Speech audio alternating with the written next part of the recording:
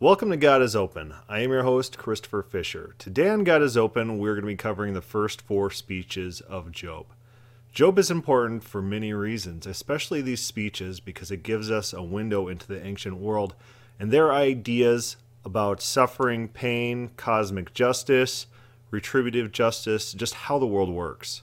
Just reading Job, it's incredible that we have this document. You have a long back and forth conversation, point, counterpoint, of people's thoughts, hopes, desires, everything poured into long stretches of dialogue that we don't have anywhere else in the Bible. This is incredibly critical into understanding their mindset, how they thought the world operated, and it gives us this picture of this ancient world. We're all familiar with the initial setup in Job, how God is in heaven or in the divine council, and he's approached by the Satan or Satan. And there becomes this divine bet or this divine wager in which the Satan is talking to Yahweh, and Yahweh says, "Have you considered my servant Job? There's none like him. This guy's perfect." And the text uses the perfect language. There's no faults in Job. And the Satan says, you know what? Maybe this guy's only serving you because it benefits him. Maybe it's just a reciprocal thing that's motivating him to serve. He's not serving you for being God. He's serving you because you give him things. It's not selfless. And so they have to engage in this divine bet, this divine wager, in order to determine whether or not Job serves and worships God of his own accord, or if his motivation is through physical wealth, getting something in return for his worship. Is his love of God selfless? That's the question in heaven. But the dialogue doesn't explore that. The dialogue doesn't explore the bet and the purpose of the bet, the meaning of the bet, and even if the bet was actually won by any of the individuals there. The dialogue portion of Job is primarily concerned with cosmic justice. How does God rule the world? How does the world operate? And what is right and what is wrong? Job's friends should be very familiar to us because daily we interact with Christians with the same types of arguments. Calvinists, you'll see a lot of overlap between Job's friends' arguments and Calvinists. This is probably why the Calvinists really like the fourth friend that comes along. The fourth friend, of course, being Elihu. We had talked about his arguments in our Job podcast, which we covered the whole of the book of Job. That's a good podcast. I strongly recommend it. In the speeches that we're going to cover today, we are also going to see a lot of overlap between Job's friends and what Calvinists say, and then I'll point it out as we go. And Job himself is pretty interesting because Job is not condemned in the same way the friends are. Job spoke right about God. So we have to figure out what is Job saying that is actually correct. And Job is not to be taken as everything he says is absolutely 100% correct. But there's something in what Job says that resonates with God, in which God still regards him very high at the end of the book, and restores all his fortunes. And he condemns the friends in anger, which is not shown towards Job. So Job is our guy in this story. We've got the setup. We got not only Job 1 describing him as the perfect individual, but we got positive affirmation of God's preference towards Job and God affirming Job's statements in this text. Job has been afflicted with all his children dying, all his things being taken away, sores all over his body, that he scrapes his sores with this broken pottery. It's this very humbling experience. Just think third world poverty, something terrible like that, where everything that can go wrong has gone wrong, and this guy is in the utter depths of despair. His first speech, he opens up to his friends. His friends come to visit him, and they sit quietly for a long time. And Job opens up first, and he says this: "Let the day perish on which I was born, and the night that said, this man is conceived, let that day be darkness. May God above not seek it, nor light shine above it. Let gloom and deep darkness claim it. Let the clouds dwell upon it. Let the blackness of the day terrify it." So his first wish is that he never been born. He wishes he was not born. He goes on to say that he wished he died in childbirth. The pain that he's going through is so extreme that he wishes he was never born at all. All the benefits, all the bliss, all the happiness that he's experienced up to this point, he would do away with to undo this experience that he has just had, which has totally devastated him.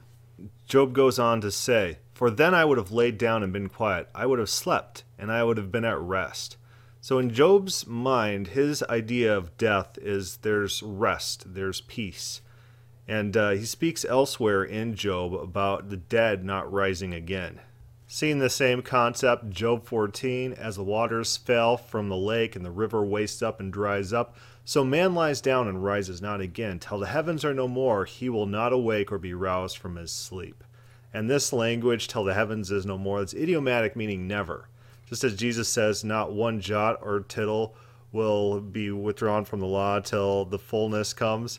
He's saying that it'll never go away. It'll never go away. It's idiomatic speech. And let's take a look very carefully at Job's idea of Sheol, or the underworld. He says this, he says, "I would have laid down and been quiet, I would have slept, and I would have been at rest with the kings and counselor of the earth who rebuilt ruins for themselves." So all these kings and counselors, they're all dead. They're all in Sheol.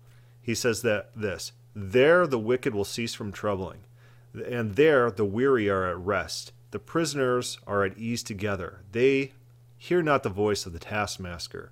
The small and the great are there. The slave is free from his master. Why is the light given to him who is in misery, and life to the bitter in soul, who long for death, but it comes not, and dig for it more than hidden treasures, who rejoice exceedingly and are glad when they find the grave." So the grave is the great equalizer. All people go to the grave. All people see death. And in that death, there's a peace. There's a rest that comes. All these people who were once oppressed are not oppressed. All these kings who had great and mighty empires, they no longer can oppress people. They're no longer engaged in all these pursuits. It's a great peace. Sheol, the underworld. The first friend to speak is Eliphaz. So the first speech represents Eliphaz the Temanite, and he says this, "If one ventures a word with you, will you be impatient? Yet who can keep from speaking? Behold, you have instructed many, and you have strengthened the weak hands.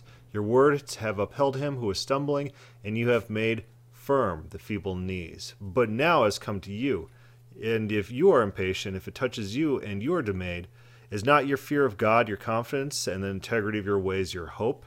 He's saying, if you have integrity, if you are doing what's right, God is your hope. So put your hope in God. He'll make sure to give to you what you deserve.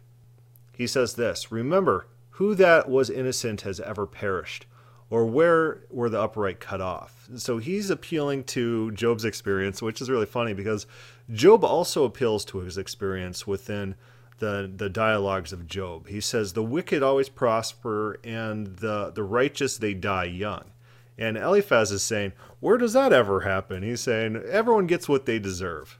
Does it sound a little bit Calvinistic already, that there's a system of merit and reward based on people's actions, God's micromanaging everything that happens, and all punishment is from God.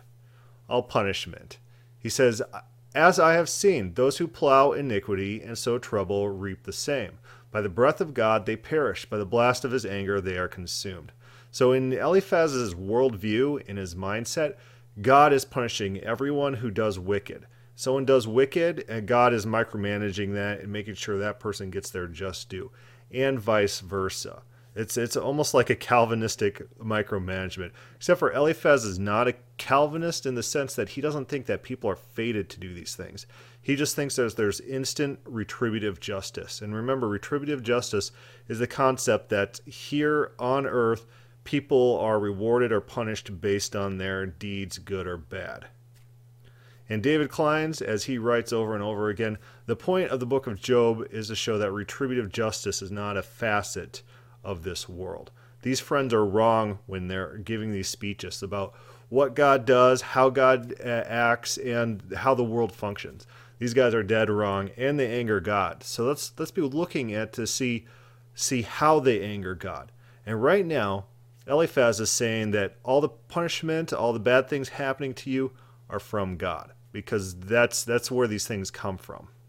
Eliphaz in verse 12 starts appealing to what seems like a dream or a vision that he had while he was sleeping. He says, "Now a word was brought to me stealthily. My ear received the whisper of it. Amid thoughts from visions of the night, when deep sleep falls on men, dread came upon me, and trembling, which made all my bones shake. A spirit glided past my face, the hair of my flesh stood up. It stood still, but I could not discern its appearance. For a form was before my eyes, there was silence, then I heard a voice.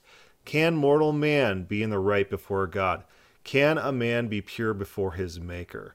So in Eliphaz's dream, God is speaking to him, and he's appealing to this dream as if it was a legitimate dream that God had sent to him. And we know this is false. This is not a true dream. It's not a true.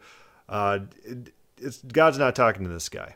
And he's actually not saying the right questions, because when God actually does talk within the book of Job, it's about, can you still worship God who does wonderful things in spite of everything that happens in the world? That's more of what God actually says rather than this dream that Eliphaz is appealing to. And Eliphaz is just saying, basically, he's using this worm theology that the Calvinists like. They'd say, oh, man is so low, man is nothing, man is dust, and we can't even just begin to want to even compare to God or stand up against God. God might makes right. God does everything he wants, and man has no say in it. Man is nothing. And that it's not true. It's not true. In fact, might makes right is Job's criticism of God. Ironically, he says, God just does whatever he wants, and that's wrong. And I will scream from my deathbed that God is wrong. God's in the wrong here. If God doesn't acknowledge it, the earth will cry up for me. I will be vindicated in my death against God. So Job doesn't share the Calvinist worm theology. He doesn't think that he has no rights before God. He doesn't think, as Job's friends do, that God just could kill anyone because everyone's deserving of death, and everything God does is just for the sake of being just. There's no wrong with God because everyone is so below them they don't understand God's justice. Those are Calvinistic ideas. So it's really funny to read Job's friends. These guys truly are the Calvinists. The modern day Calvinists use the same arguments that Job's friends use, and that they're the ones condemned in this narrative as the ones who are absolutely wrong. Let's take a look at the contrast here. Can a mortal man be in the right before God? Can a man be pure before his Maker? Switch over to Job 1. There's a man in the land of Uz whose name was Job, and that man was blameless and upright, who feared God and turned away from evil. And then Yahweh says to him, he says, have you considered my servant Job? There is none like him on earth, and a blameless and upright man who fears God and turns away from evil. And so there's the answer to Eliphaz. Eliphaz is just downright wrong in his dream. Can a mortal man be in the right before God? There is a mortal man in this very story who is in the right before God. And it specifically in the text explicitly says that is the case. So yes, a man can be in the right before God. And Eliphaz goes on to say, even his servants he puts no trust. His angels he charges with error. He says, even the angels are bad. And so how much more can a man be? A man is lower than that. He says, men dwell in houses of clay. Oh, they are so low and they're so down below God. They live in houses that you build with dirt. This is how worm-like man is compared to God, Job. Don't you understand how low man is and how high God is? And so don't even try to accuse God of error, as Job was. Eliphaz then says he sees all the time the wicked people, they get destroyed, their children die. And that's another theme of Job, whereas when their children prosper, that is a sign of God's blessing towards the wicked. You know, if you really want to punish the wicked in Job and elsewhere in the Bible, you hurt the children too. They really care about their children, you hurt the children. We see Eliphaz echo this. He says this, I've seen the fool taking root, but suddenly I cursed his dwelling. His children are far from safety. They are crushed in the gate, and there is no one to deliver them. Eliphaz then goes on to encourage Job to seek God, because if Job has recanted of anything that he's done wrong, if he's actually truly blameless and upright, God will be his salvation. God will move in and right any wrong. He says, "As for me, I would seek God, and to God I would commit my cause, who does great things and unsearchable, marvelous things without number." So this is another Calvinist thing that they always appeal to, how great and lofty God is, how unsearchable, unfathomable everything about God is. And so you just have to just trust that everything he does is righteous. Everything he does is good. There's no way to criticize him. We are so down low, and he's beyond our understanding. This appeal to the unimaginable. He's saying we can't imagine what God's like, and therefore he's so great and mighty. Job doesn't buy into this theology.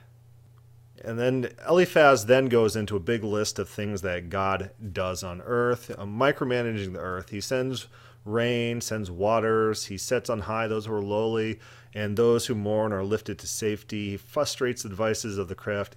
So it's all these list of things how God micromanages the earth. And if we fast forward to Yahweh's counter speech in Job, that's not the way that he describes what's going on. The world is intricate and detailed. There's a lot going on. God's not a micromanager, but there are a lot of moving parts.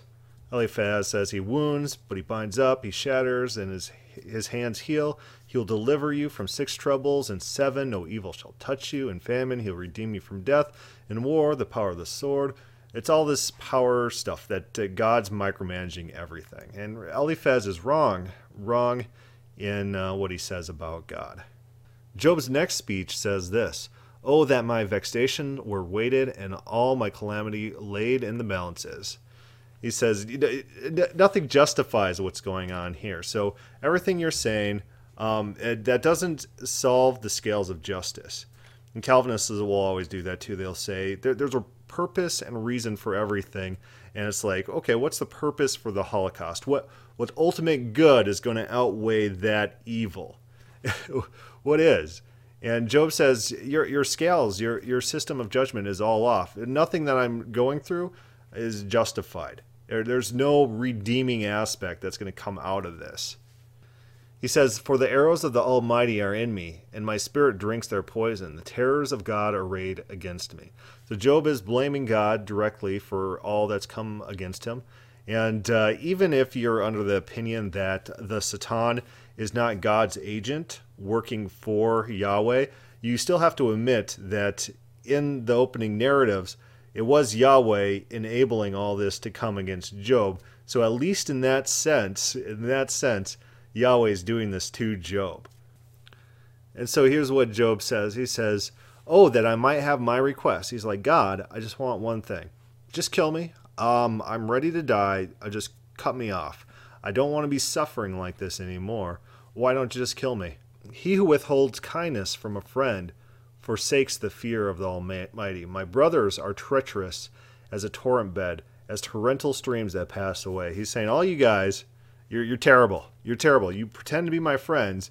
You're not. If you're my friends, you'd comfort me and court Yahweh's wrath, because allying yourself with me will put yourself in jeopardy. But you don't do that because you're terrible friends. Skipping down to verse 21, we're in Job 6. "For you have now become nothing. You have seen my calamity and are afraid." They don't want to associate with Job because doing so would put them possibly in God's crosshairs. They might be punished by that. Job says, "Teach me and I will be silent. Make me understand how I have gone astray." Remember, Eliphaz's speech relies on the premise that Job has done something wrong. Flipping back to Eliphaz's speech, Job 5:6, "For affliction does not come from the dust, nor does trouble sprout from the ground." He's saying there's no random happenstance. Everything that happens is by the designation or decree, predestination of God. Every trouble that happens is God's punishment for something that you've done. So inherently, Eliphaz is accusing Job of wrongdoing. And everything that happens on earth is God's doing. God is the cause of all things to Eliphaz. He is the Calvinist. which invites Job to say, "Teach me, and I will be silent. Make me understand how I have gone astray," because he will maintain his innocence throughout all of Job, and he is correct. He is the correct one in this. He says, "Is there any injustice on my tongue? Cannot my palate discern the cause of calamity?" Chapter 7, Job starts into this long lament again about wishing to be dead, understanding that life is misery and pain. He says, "As the cloud fades and vanishes, so he who goes down to Sheol does not come up," reinforcing his idea there's no resurrection. Once you're to Sheol, it's done and gone. He returns no more to his house, nor does his place know him any more. "Therefore I will not restrain my mouth. I will speak in the anguish of my spirit. I will complain in the bitterness of my soul." He says, "Am I the sea, or a sea monster, that you set guard over me?" I remember back to creation myths in which God conquers chaos. Chaos is the sea. There's a sea monster. There's the Leviathan, and God controls that monster. We talked a little bit about that in my discussion with Joe Sabo about, does God cause everything to happen? Does God cause hurricanes to happen? He goes on and says, "I would choose strangling and death rather than my bones." He's ready to die. He wants to die. "I loathe my life. I would not live forever. Leave me alone, for my days are a breath." He's saying, why are you even bothering with me, God? I'm going to die anyways. I got a short lifespan, so why? Why are you doing this to me? Am I like a great sea monster? You're just me, lowly Job here? I'm a threatening monster that you're just going to sit there and torment me? He says this, "How long will you not look away from me, nor leave me alone till I swallow my spit?"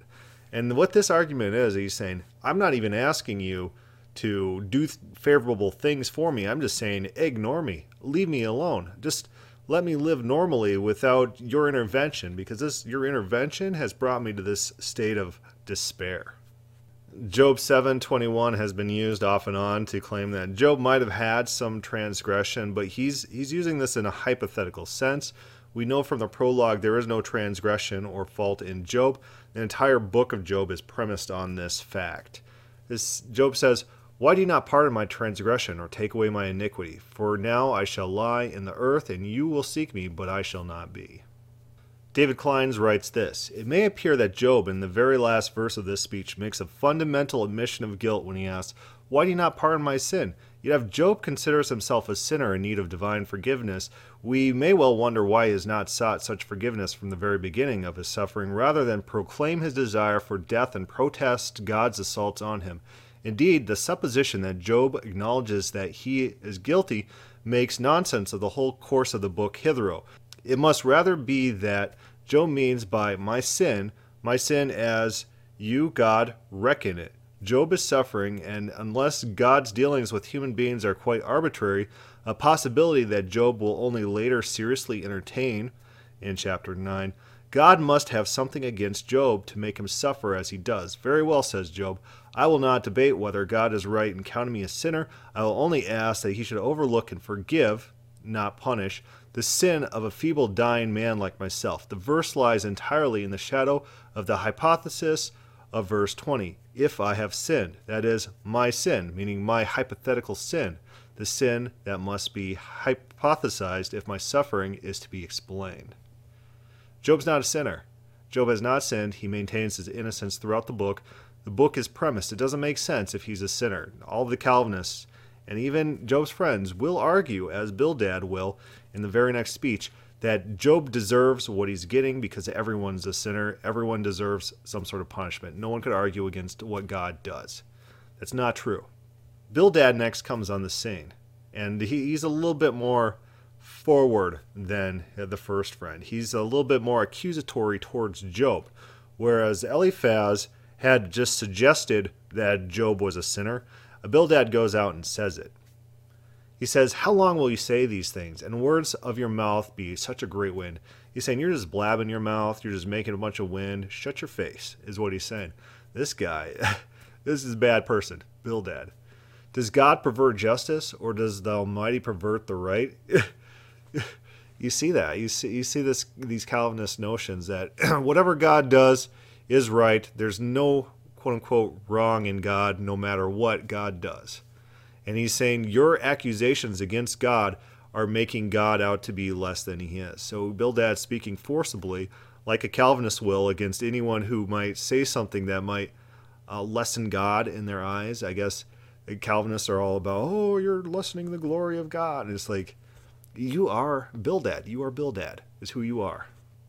So Bildad is also a believer in retributive justice. He says this, if you are pure and upright, surely then he will rouse himself for you and restore your rightful habitation.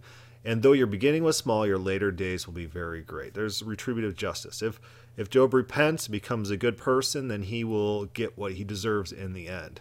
And then what's this appeal here? His next appeal is another thing Calvinists tend to do, is they appeal to ignorance. They appeal to, oh, God's ways are higher than our ways. We don't know anything about the divine mind, which means in their head, they mean, I'm right and you're wrong. So whatever you're saying is just thrown out the window, and my ideas about God are correct because I just said everything is so complicated, mysterious, and so far above us, that means I'm right and you're wrong. That's what Bildad does here. He says, inquire please of bygone ages. He says, let's talk about past wisdom that's higher than us. He says, consider what the fathers have searched out. For we are but of yesterday and know nothing, and our days on earth are shallow. Oh, we're just little creatures, we don't know very much, and so that means I'm right and you're wrong, Job. The last half of Bildad's speech is the same as Eliphaz, retributive justice, that God punishes the wicked and blesses the righteous. We're going to finish off with Job's reply so that we get a well-rounded. I know we said we're going to do 4 speeches, but we're going to cut into Job's reply because Job is our boy in this narrative. He is the person we identify with. We understand what he's going through, and we understand the behind-the-scenes things which justify Job and make his friends' arguments into a mockery.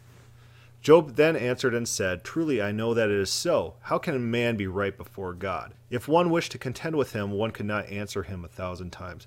Job is saying this as a criticism. He's not saying, oh, I agree with you. Yes, everything you say is correct. He's saying, I know, I agree with you, and it's nonsense. It's bad. This system where one cannot contend with God, even when people are in the right, and just God is just so much more powerful than them. Yeah, I understand people can't answer God, but I'm going to do it anyways. We get a bunch of power acts between 4 and 10. He says, I understand God's mighty. God is powerful. Behold, he passes by me, and I see him not. He moves on, but I not perceive him.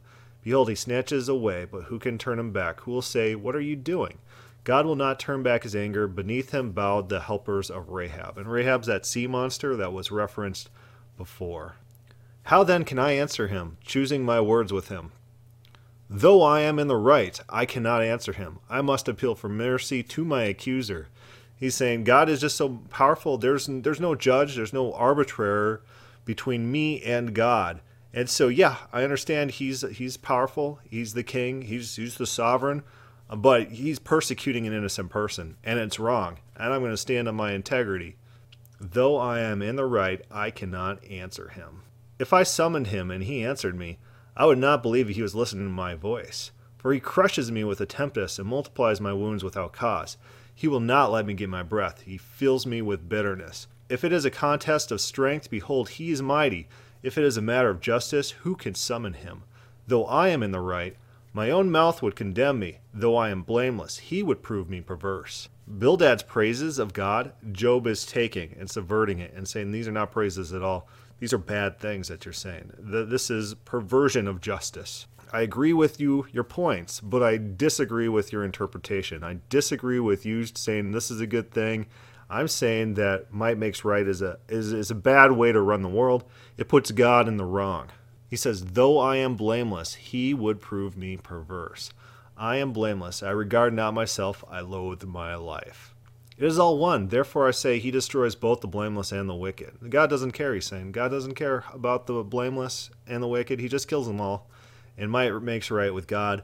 And so no one can counteract him. He says, I agree with you, Bildad. I agree with you, Calvinist. God just destroys who he wants. But that makes God wrong. God's in the wrong here. If I say I will forget my complaint, I will put off my sad face and be of good cheer. And I become afraid of all my suffering, for I know that you will not hold me innocent. I shall be condemned. Why then do I labor in vain? If I wash myself with snow and cleanse my hands with lye, yet you will plunge me into a pit, and in my own clothes will abhor me. For he is not a man, as am I, that I might answer him, that we should both come to trial together. There is no arbitrary between us, who might lay his hand on us both. He's saying there's no one to tell God that God's wrong. If justice were to be given, there should be someone that could control God in order to tell God what's right and what's wrong. When God's in the wrong, someone to be able to challenge him. He's saying there is no arbitrary between God and man. And so Job is saying this is fundamentally a broken system. Let him take away his rod from me, let not dread of him terrify me. Then I would speak without fear of him. He's saying that because God is powerful and God could coerce people into agreeing with him. And if God didn't have that power, then people could speak up against God without fear of retribution. All right, so let's do a quick summary of the counterpoints within these chapters. Job 3. Job prays for death. And he says, why is God doing this to me? God needs to withdraw his hedge of protection and just let me die. Eliphaz counters and he says, Job, calamity doesn't spring from the ground. You are getting what you deserve, whether you like it or not. God metes out a system of retributive justice. Everything that happens on earth, good or bad, is by God's hands. He's a micromanager, and the punishment you're getting is for some sort of sin, is the implication. Job responds and says, this is not justice. This is well out of proportion for what normal people would consider justice. I have no sin. You guys tell me what sin I do have. Bildad responds and he says, you have sin. You are even when what you're saying about God, that God's perverting justice, even that is sinful. He appeals to a great and unknowable mystery that, I'm right and you're wrong because it's also mysterious. And there's this wisdom that's greater than you or I, which means I'm right and you're wrong. And then he goes and reinforces what Eliphaz says, that God metes out a system of rewards and punishments based on our actions on earth. Job's response is, sure, I agree with everything you're saying, but it's nonsense. What you're telling me is bad. It's evil. It's wrong. If there was any justice in the world, there'd be someone who could hold God's feet to the fire, who could bring God to account, but there's not. So might makes right with God, and that's a bad system. What we're experiencing is bad, and what you are defending is bad. All right, so those are the first 5 speeches of Job, and you could already see where this is going. Job's friends are the Calvinists. They believe God micromanages the world. Everything that happens for a reason, and they appeal to mystery. They appeal to dreams. They appeal to all sorts of, God's beyond this. You can't talk bad about God. All these standard Calvinist arguments. And Job says, I'm not going to stand for this stuff. I'm not going to listen to your stuff. And who's the righteous person? Who is the person throughout the Bible who is seen as a paradigm of virtue that we should look up to? It is Job. Job is our boy. So take a note from how Job talks, how Job acts, how Job thinks. That's who we need to be. We need to be the Job rather than the Job's friends. All right, if you have any questions or comments on this podcast, send that to godisopenquestions@gmail.com. Start a thread on the God is Open Facebook page, or even leave a comment on YouTube here. Thanks for listening.